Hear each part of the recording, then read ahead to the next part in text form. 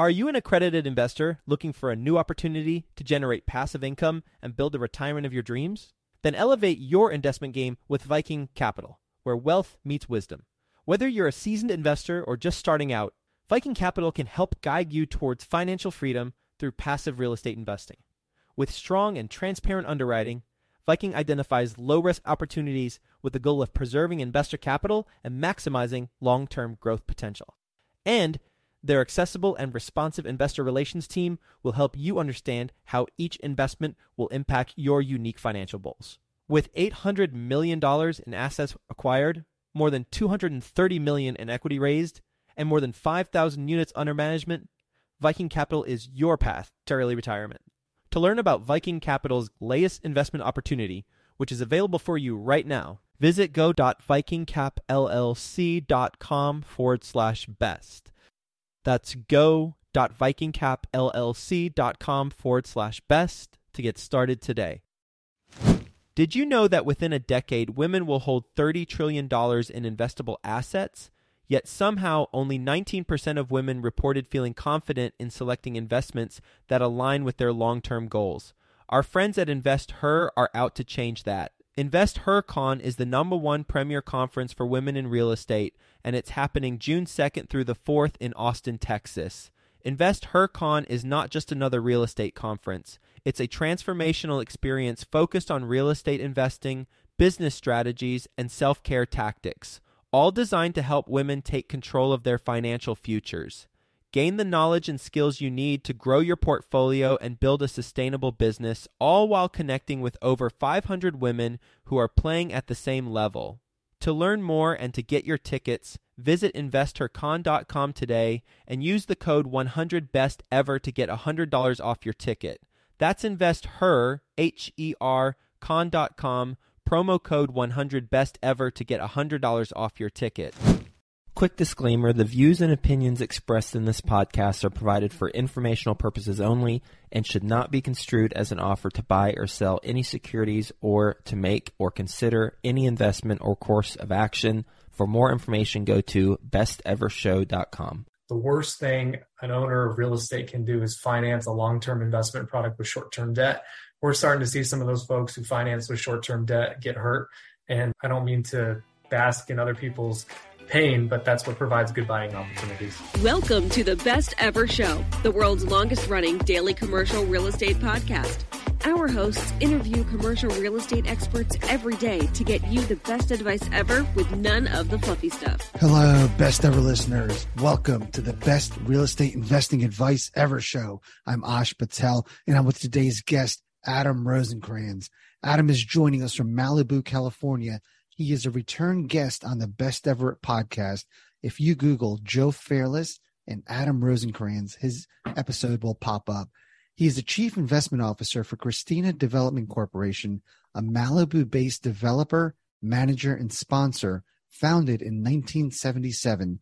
Adam's portfolio consists of approximately 20 properties that are a mix of retail, office, and multifamily.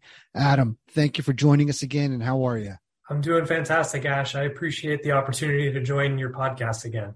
Hey, we're fortunate to have you back. Adam, before we get started, can you give the Best Ever listeners a little bit more about your background and what you're focused on now? Absolutely. My name is Adam Rosenkranz. I'm the Chief Investment Officer for Christina Development Corporation.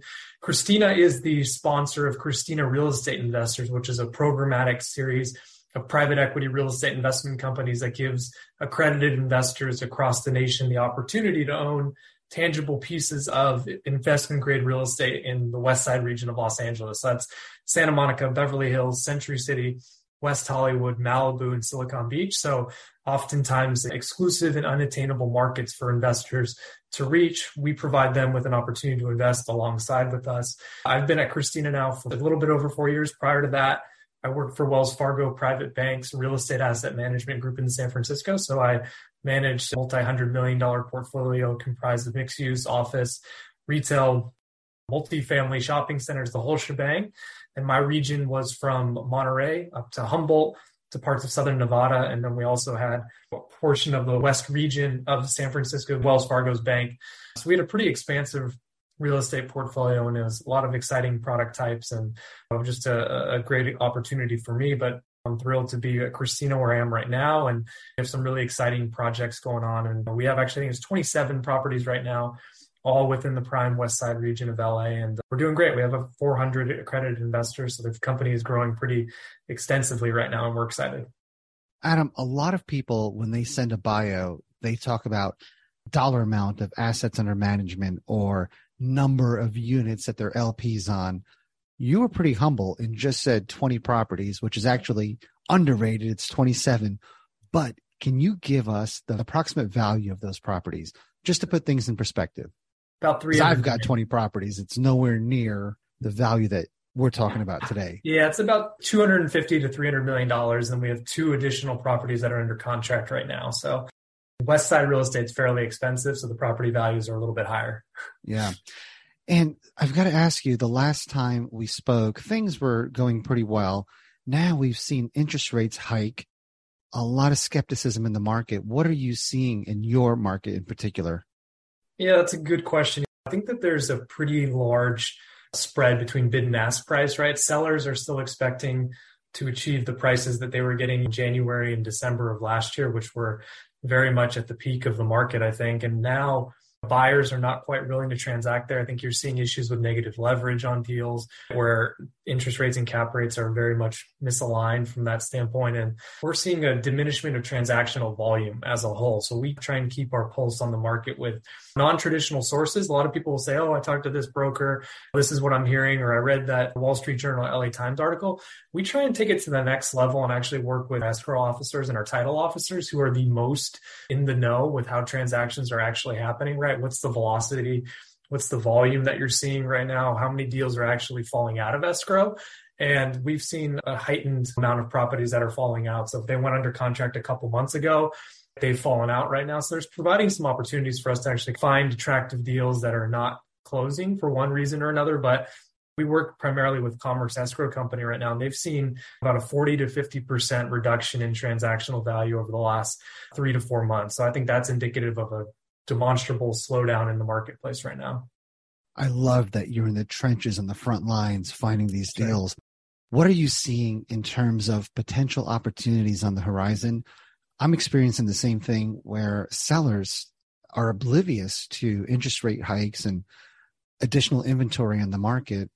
When is that going to change? When are they going to realize if I want to sell, I better do it soon and I better do it at a reduced price?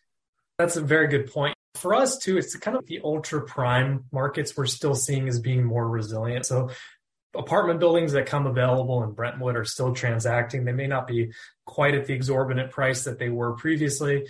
The prime of Santa Monica is still transacting right now at pretty considerable high prices, especially in the residential rental market. We're seeing rental rates continue to escalate. And I think that's partially because those people who wanted to buy a home are being priced out due to interest rate hikes. And we're in a supply constrained region. There's an absence of new product coming online. Governmental regulations constrain the existing supply. You can't build more, so rents are just going up. We've seen about a 10 to 12% increase in rental rates just over the last 3 months alone. So that's still a very compelling market for us right now. I think at a certain point, it'll begin to plateau. But if we're looking at what we call secondary prime markets in LA, so West Hollywood East, so I would say that's east of Crescent Heights, north of Santa Monica Boulevard. So we get very micro in our locations. We have 100 square miles of the west side of LA. And people are always, well, you're only in the west side region of LA. How do you get any diversity? Because you got 5 separate cities. You've got little micro pockets of areas that are better areas than another location that may only be a quarter mile away. So we try and get very granular in the way we do business, from acquisition targeting to selection of brokers, just in general, trying to make sure we know every inch of that particular area. So we're seeing in secondary prime locations a little bit of diminishment in sales prices, and we're seeing probably 10 to 15% pricing discounts across the board in the less prime areas right now. And I think that that's going to continue, and there's going to be more stress in the market. We're seeing some good opportunities right now in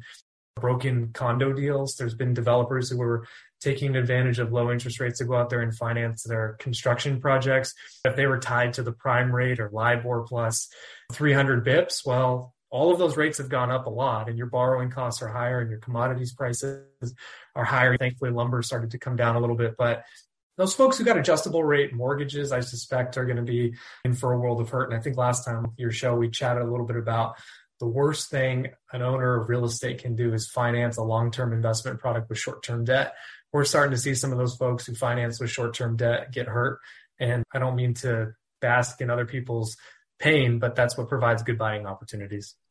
What kind of debt are you able to obtain currently? We're still always looking for fixed-term, long-term debt. So our private equity companies have at least a 30-year horizon. Because it allows us to capture 30-year mortgage rates on multifamily properties, we will never really finance a project that's obviously, if there's a construction facility, it may be a little bit different. But traditionally, we will not finance a project with less than 10 years of debt just because we never want a bullet. And we believe that when you invest on these really supply-constrained regions where there's more demand than there is supply, the only way to go broke is to have a lender take your property. You can weather the kind of cyclical nature of real estate if you invest in these really strong locations, because over time, real estate in the west side of LA has only gone up. If you look at a 40-year graph, which is commensurate with the time that we've been investing in this region, it's gone up and down and it varies and vacillates over time, but it always goes up. So you just got to be able to hang on. You never want to finance a real estate project with short-term debt. So we use the fact that our principal, Larry Taylor, and our management team will personally guarantee the debt as well. So we collateralize these investments with our personal balance sheets, and that's given us a credit enhancement. I think that's something that's very unique between us and other sponsors is, sure, we're in a single action state in California, but we do recourse debt from the standpoint of we're personally on the line and we want to make sure that that investment performs. We get a material credit enhancement that's a benefit to our investors by having a reduced rate. And the benefit of doing recourse debt is you're putting less dollars down. Correct. Are there any other benefits? No. Yeah, but it makes a huge difference in terms of cash and cash returns. How long are you in these investments typically? We've owned about over 120 properties in the last 40 years or so, and our average hold period is about 7 years. So although we look for the long term and we believe that you need to have a long-term business plan to help you weather inclement weather that happens, right? If there's an earthquake or there's a pandemic or something that happens that you don't anticipate, you're able to look for the long term and hang on to that property, and you're not confined to a very short disposition period. But we also have properties. I was at a property yesterday that we've had since 1985 because that property has returned the capital 4 or 5 times over to our investors, and it's just been kind of a slot machine for us. So we've got ranges. We've had properties we've held for 3 months. We've had them for 30 years, but the average hold period has been about 7 years. And how do you align expectations of your investors? What do you tell them that we're looking at a 7-year hold? Yes, we let them know traditionally what's happened in the average, which has been about 7 years, but that we look to the long term because that mitigates downside risk for us. And we believe that these properties, owning them long term, will have significant appreciation potential, and we don't want to squander that upside. But look, we have to balance the fact that we have investors with different types of profiles across the board, some of which are looking for liquidity and they want quarterly distributions, some of which are looking for just long-term cap appreciation and tax advantage distributions that are traditionally larger through refinance and sale. So we just try and be candid and honest with our investors from the standpoint of, look, you can't expect there to be a material liquidity event in the next 5, 7, 10, 15, 20 years even, but the chances are there will, because we're aligned as well, right? Myself as a co-manager of Christina Real Estate Investors 5, my dollars are in there alongside of you. I'm incentivized to make that investment perform.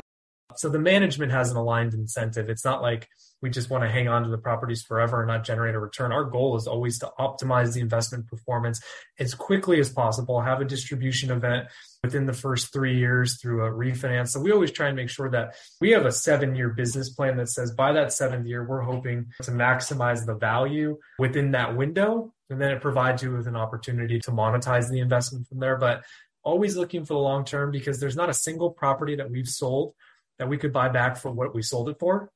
So then it makes you wonder, well, why the hell did you sell it in the first place? And that's something we ask ourselves. Well, the argument is a lot of syndicators make a lot of money on fees, so it pays to turn and burn properties.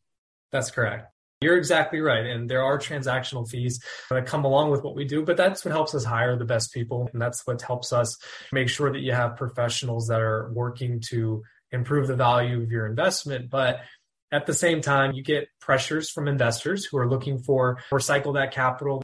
We got to put a kid through college, which we've done to many kids, which is nice to say.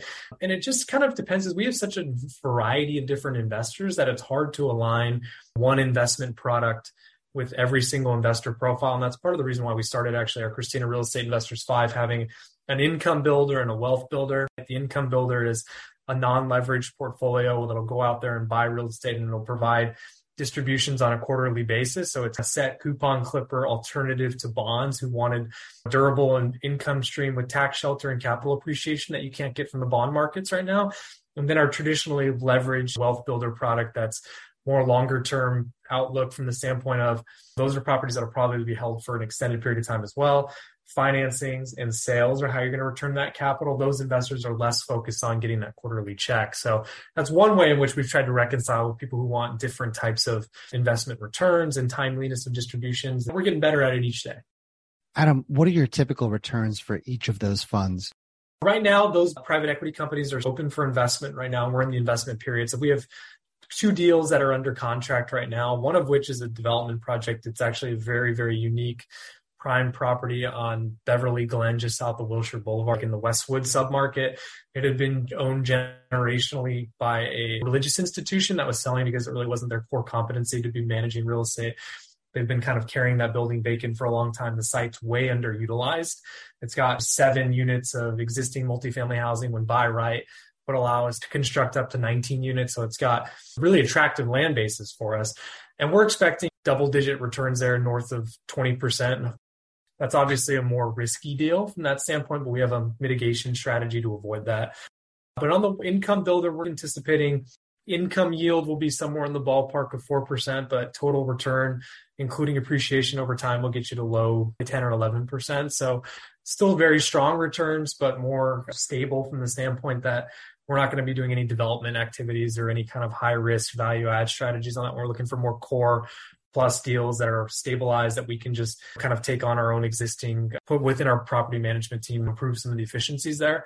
So a little bit lower risk, lower return, but overall very good, especially in this market. We'll get back to the show, but first, some sponsors I'm confident you'll find value in learning more about. It's no secret that everyone is trying to find a recession-proof investment right now. What if you could invest in one of the most recession-resilient asset classes of the last 25 years with one of the best teams in the U.S.? Self-storage is that asset class, and Reliant Real Estate Management is that team. Reliant Real Estate Management is the 17th largest storage operator. They have sold over $1 billion in self-storage assets and have lost no investor principal with the average project-level IRR of 33% in the last 3 years. Right now, you can be one of the first to invest in their next fund at ReliantFund4.com. Fund 4 is a $100 million equity fund with 7 properties already identified to close before the end of 2022. If you're an accredited investor, visit ReliantFund4.com to download the investment summary and schedule a call with Reliant's experienced team. That's ReliantFund4.com, ReliantFundFour.com. I'm guessing your investor profile is fairly unique. Who is your typical investor? That's a good point. So we have a large contingency of doctors right now. We've benefited from having a good relationship with one of the major hospitals in the area, and we've done some investor seminars with them, and we've got a huge contingency of doctors right now.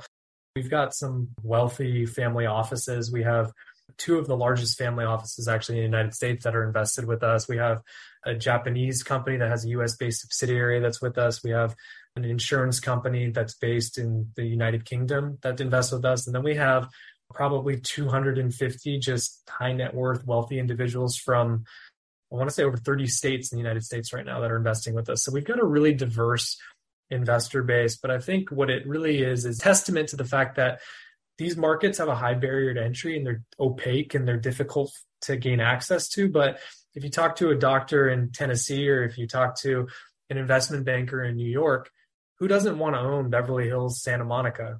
You look at it and the year-over-year returns are fantastic. The historical appreciation is largely unparalleled, and the safety of the investment, especially at a time of economic turmoil right now, I think is something that gives investors a lot of safety. And there's, like I said, it's that tangibility. We have investors that live in LA that drive by our properties all the time, and it gives them pride of ownership. They can look on the corner of Wilshire and Rodeo and Beverly Hills and say, I own 10% of that building, and that's pretty cool. It's funny. I've got a lot of friends that are doctors and they want investments that also come with bragging rights. So a lot of my friends will invest in bars, restaurants, marijuana companies. But you're right. If they can buy a building in Beverly Hills, that would definitely give them some bragging rights at the golf course. I love that. So with inflation, with prices going up, you guys are pretty much asset agnostic, right? That's correct. You just want to find great deals. When you're looking for office or commercial deals, and when I say commercial, non-residential commercial, are you looking for long-term leases already in place, or are you now starting to look at leases that are expiring soon? Because with multifamily, rates are going up year over year. When a commercial tenant is locked into a 10-year lease, they benefit during high inflationary periods. So have you shifted and starting to look for expiring leases? We have. We've seen better pricing opportunities on those buildings that have expiring leases because there's obviously more risk to the seller at that point. They know that if they can't renew the tenant, they're going to have vacancy loss. And even in LA, where there's been more people going back to work, office vacancy is still huge. And that's a very significant risk. And I think property owners are conscious of that and they're willing to provide more attractive buying opportunities to you. And for us, we're looking for those office space, for instance, that has the potential for conversion to residential. There's so many incentives that local governments and the state government is giving to property owners to convert non-habitable space to habitable space. Does that have one path to monetization? For us as well, if we can get a seller to carry back financing on it, we're more willing to take a risk on a property that's got an expiring term lease, because as you all know, when you're trying to finance a property that's either partially vacant, becoming vacant, or has a high potential of being vacant, lenders are very risk adverse to that. There's been a significant tightening in the credit markets for retail and office properties that don't have long-term durable leases in place through credit tenants, because there's a lot of apprehension, I think, in the lending world of how these properties will perform. So there's definite pricing opportunities in those spaces. The income builder, though, however, that portfolio, we love long-term leases that are in place, even if they're slightly below market today, as long as they have some sort of inflation guard in place, even if it's not a full CPI increase, as long as it's getting some fixed increase that's going to keep up somewhat with inflation, it kind of meets that investor profile return standpoint that we need to hit. So we're trying to make sure that these properties align with our stated investment strategy for each private equity company that we have. So look at different types of deals for different fund that we're looking for a property on right now. For the wealth builder one, for instance, we would be more willing to a deal that has an expiring lease and say we're going to take advantage of a discount in value. We think that we can relet this space within a reasonable time frame. And we just know that if you hold it for long enough, you're definitely going to make a heck of a return just looking at the appreciation in this marketplace as a whole. But I just think in a more simple way to answer your question, it depends on which private equity company we're trying to fit that property into. Okay, so what about those individuals that want to hit a home run? They don't want the boring investment. They want to risk their capital and they want to swing for the fences. I think there's some interesting development opportunities out there. In LA, what has made investors over time have extraordinary returns, if you're willing to take the risk of working through discretionary entitlement processes with the city of Los Angeles, city of Beverly Hills, Santa Monica, West Hollywood, which have some of the most stringent land use requirements. Basically, every project in the city of Beverly Hills and the city of Santa Monica require you to go to Architectural Review Board, which means that if you want to develop a vacant parcel and you want to go ahead and try and entitle that project for something that's outside of the existing zoning land use ability, you can go through that public hearing and try and get something approved. And if you put on a compelling enough case, you can get density and floor area enhancements that allow for you to develop a project that's significantly larger and more intensive a use than what would have other been allowed. But you go through the really rigorous review process and it costs you a lot to finance that project during the time, and legal fees and architectural fees. But if you can get it done, you can hit some absolute home runs. I'm talking about you guys. Do you not offer those types of investments? We Very do. Speculative deals? Yeah, we have a this Beverly Glen property that we have under contract right now. It's speculative from the standpoint that the primary path to monetization that we see as the highest and best use requires the demolition of what they call protected rent-controlled apartment units that have very challenging land use constraints around them. We believe we can get it done And that will, I think, produce an extraordinary 25% plus 2 to 4x return, which I think is massive in this market in particular. And you take on a commensurate level of risk. So yeah, that would be an opportunity for you there. But we are not as risk tolerant as some other investors. Our founder, Larry, comes from an accounting background. Vince, our CFO, is a CPA. My dad was a real estate CPA as well. So we all have a conservative investment outlook in general. We don't believe in wanting to swing for the fences. We're more looking for doubles and triples and protecting your downside risk. And for 45 years, we've never lost $1 of investor capital. So we'd like to maintain that. But that's something that gives our investors a lot of confidence, is we always have a backup plan to mitigate downside risk to avoid losing investors' capital. And we have audited investment returns that demonstrate that that's what we've been able to do. And we don't want to squander that by taking on the type of risk that we think is unnecessary or not commensurate with the outcome. Okay, I'm going to keep pushing here. So right. Before I do, on that property that you could 2 or 4x your capital, what's the downside risk on that if things don't go the way you plan? How do you offload that property or get out of it? Well, I don't think we would. I think what we would do at that point is, we know we have the by right potential to add up to 2 ADUs called accessory dwelling units. So I can take that from a 7 to a 9 unit building. I can rehab the existing apartments. I can make them better. Right now, they're presently vacant. So therefore, they're not subject. They're vacancy decontrolled, meaning I can rent them at market. So I would invest capital into that building to improve it, to maximize the rent, and then just hold on to the building for the extended period of time. It would probably take you 7 to 10 years to get to a point where you could sell it for a profit. But during that time, we would depreciate it. We would mine all of the possible tax benefits from it, and we would benefit from an income stream that would still be fairly compelling. But the issue is that the basis in which we would be acquiring the property for would not be necessarily reflective of the existing use. It's more so of what the future potential is for us. And even though we think it's at a very, very attractive price, it's still relatively expensive for what the existing use is and the CapEx that's required to bring that building into leasable fashion at a status in which we'd be comfortable with. Got it. And I like that deal. Do you offer that as an individual investment, or is that part of a fund? It's part of the portfolio. Yeah. Okay. So that would be one of about 7 properties. And the reason we do that is it allows you to diversify within an existing portfolio. You're not overly concentrated in that one deal, and you still get the exposure to that deal and the upside of that deal. But then within the portfolio, we'll construct it with some more stabilized investments, some single tenant, triple net lease, some newer apartment buildings and stuff, just to give you a little bit of a broader exposure without all the concentration in that one deal. All right. So as much money as you guys spend on one apartment, you can probably buy a Midwest office building. So why not roll the dice and try to buy a nice Class A office building that's 30% occupied out in the Midwest? We're not momentum-based investors. We believe fundamentally in the fundamentals of our region. The absence of any vacant land. We're in a fully developed region. We have some of the most stringent land use requirements of any cities in the world. It's very challenging to get things done here. And you have the best year-round climate. And we're experts in this region. We don't try and tell people how they should invest in Nevada, how they should invest in Florida or New York, because we're not the expert there. All this company has invested in for 45 years is the west side of LA, and we've produced double-digit returns, never lost $1. So it's almost the Donald Bren strategy of Irvine, the Larry Silverstein strategy of New York, the Walter Shorenstein strategy of San Francisco. Why leave the markets that you know so well and that you can capitalize on the dislocation in certain areas and the underlying demand drivers? We don't need to take the risk to take our investor base somewhere else out there. There is enough real estate in this area that if we could never own it all, we would love to.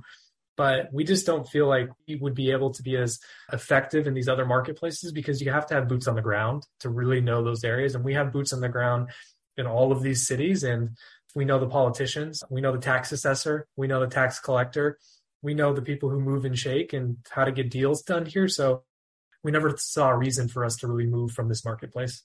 Do you organically grow in larger concentric circles? We do. Or do you have a very strict border? We have a loosely defined border. It's typically west of La Brea, south of Sunset Boulevard, north of Pico to the Pacific Ocean, basically. So it's really West Hollywood west, Brentwood south. I could show you on a map. We kind of have it defined. So like if I'm working with a new broker, I say, don't send me a single deal that's outside of this boundary unless it's an absolute screamer, because I'm not interested in it. We're not chasing stuff in downtown. We're not chasing stuff in Hollywood or Silver Lake, even though those areas have done well. We're just not really interested because they're not the prime of the prime. And that's ultimately what we're looking for, is the absolute best deal in the best market. And when you've got relationships the last 45 years, they're not as challenging to find as you may expect. When you have just about every broker from every major brokerage house and every estate attorney and every court-appointed receiver who knows that Christina Development Corporation has money to deploy in these markets, and they're going to close if they get a property under contract, I think that's a pretty compelling competitive advantage. So we've expanded a little bit to like Culver City, didn't always fit our marketplace. That's done well. We will conservatively branch out into there, but pretty much the 5 cities, Santa Monica, Beverly Hills, Los Angeles, West Hollywood, Malibu. That's where we want to be. And Adam, what's the minimum investment to get into one of these deals? $250,000. And your outlook on the residential market going forward? I think in the near term, very strong. We're still seeing, like I said, prolific rent increases right now. Our portfolio is about 90% plus occupied right now, with the few units that we do have available undergoing a renovation because the tenants moved out. So I think we're very bullish on where prices are going to be from a rental standpoint in the near term. I think it'll begin to taper off. They can't stay this high forever. But the benefit that we have is there's no real material new supply coming on board, and you always have people wanting to live in Los Angeles. There's been a lot of kind of conjecture and draconian sentiment about Los Angeles and the exodus and stuff. Don't believe it's all hype, right? There's still a huge demand for west side of LA residential space, and there's never been enough existing supply to meet the demand for it. And that's why you've seen consistent year over year rental growth, but we're not going to see it at the same clip that we are presently. So I think near term, you're going to continue to see significant rental increases begin to taper off, level out. It may reduce a little bit, but we just benefit from having insufficient supply, and you're not building any more properties in this area without a pretty significant entitlement process and a building permit timeline that makes it challenging.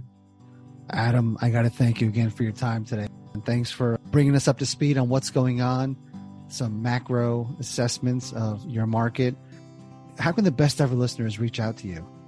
They can hit me at Adam, ADAM, at Christina, CHRISTINA.LA.com. Adam at ChristinaLA.com. Love to have the opportunity to chat with anybody. And I do appreciate, last time we spoke, and when the podcast aired, we had 5 or 6 of your listeners reach out. So it was fantastic. Awesome. Hopefully you 10X that this time. I sure Again, hope. Thank you for your time, and come back and share things. If anything changes in that market or the economy as a whole, would love to have another conversation with you. Likewise. I always appreciate your time, Ash. Thanks again. Thank you. Best ever listeners. Thank you for joining us. If you enjoyed this episode, please leave us a 5-star review. Share the podcast with someone you think can benefit from it. Also, follow, subscribe, and have a best ever day.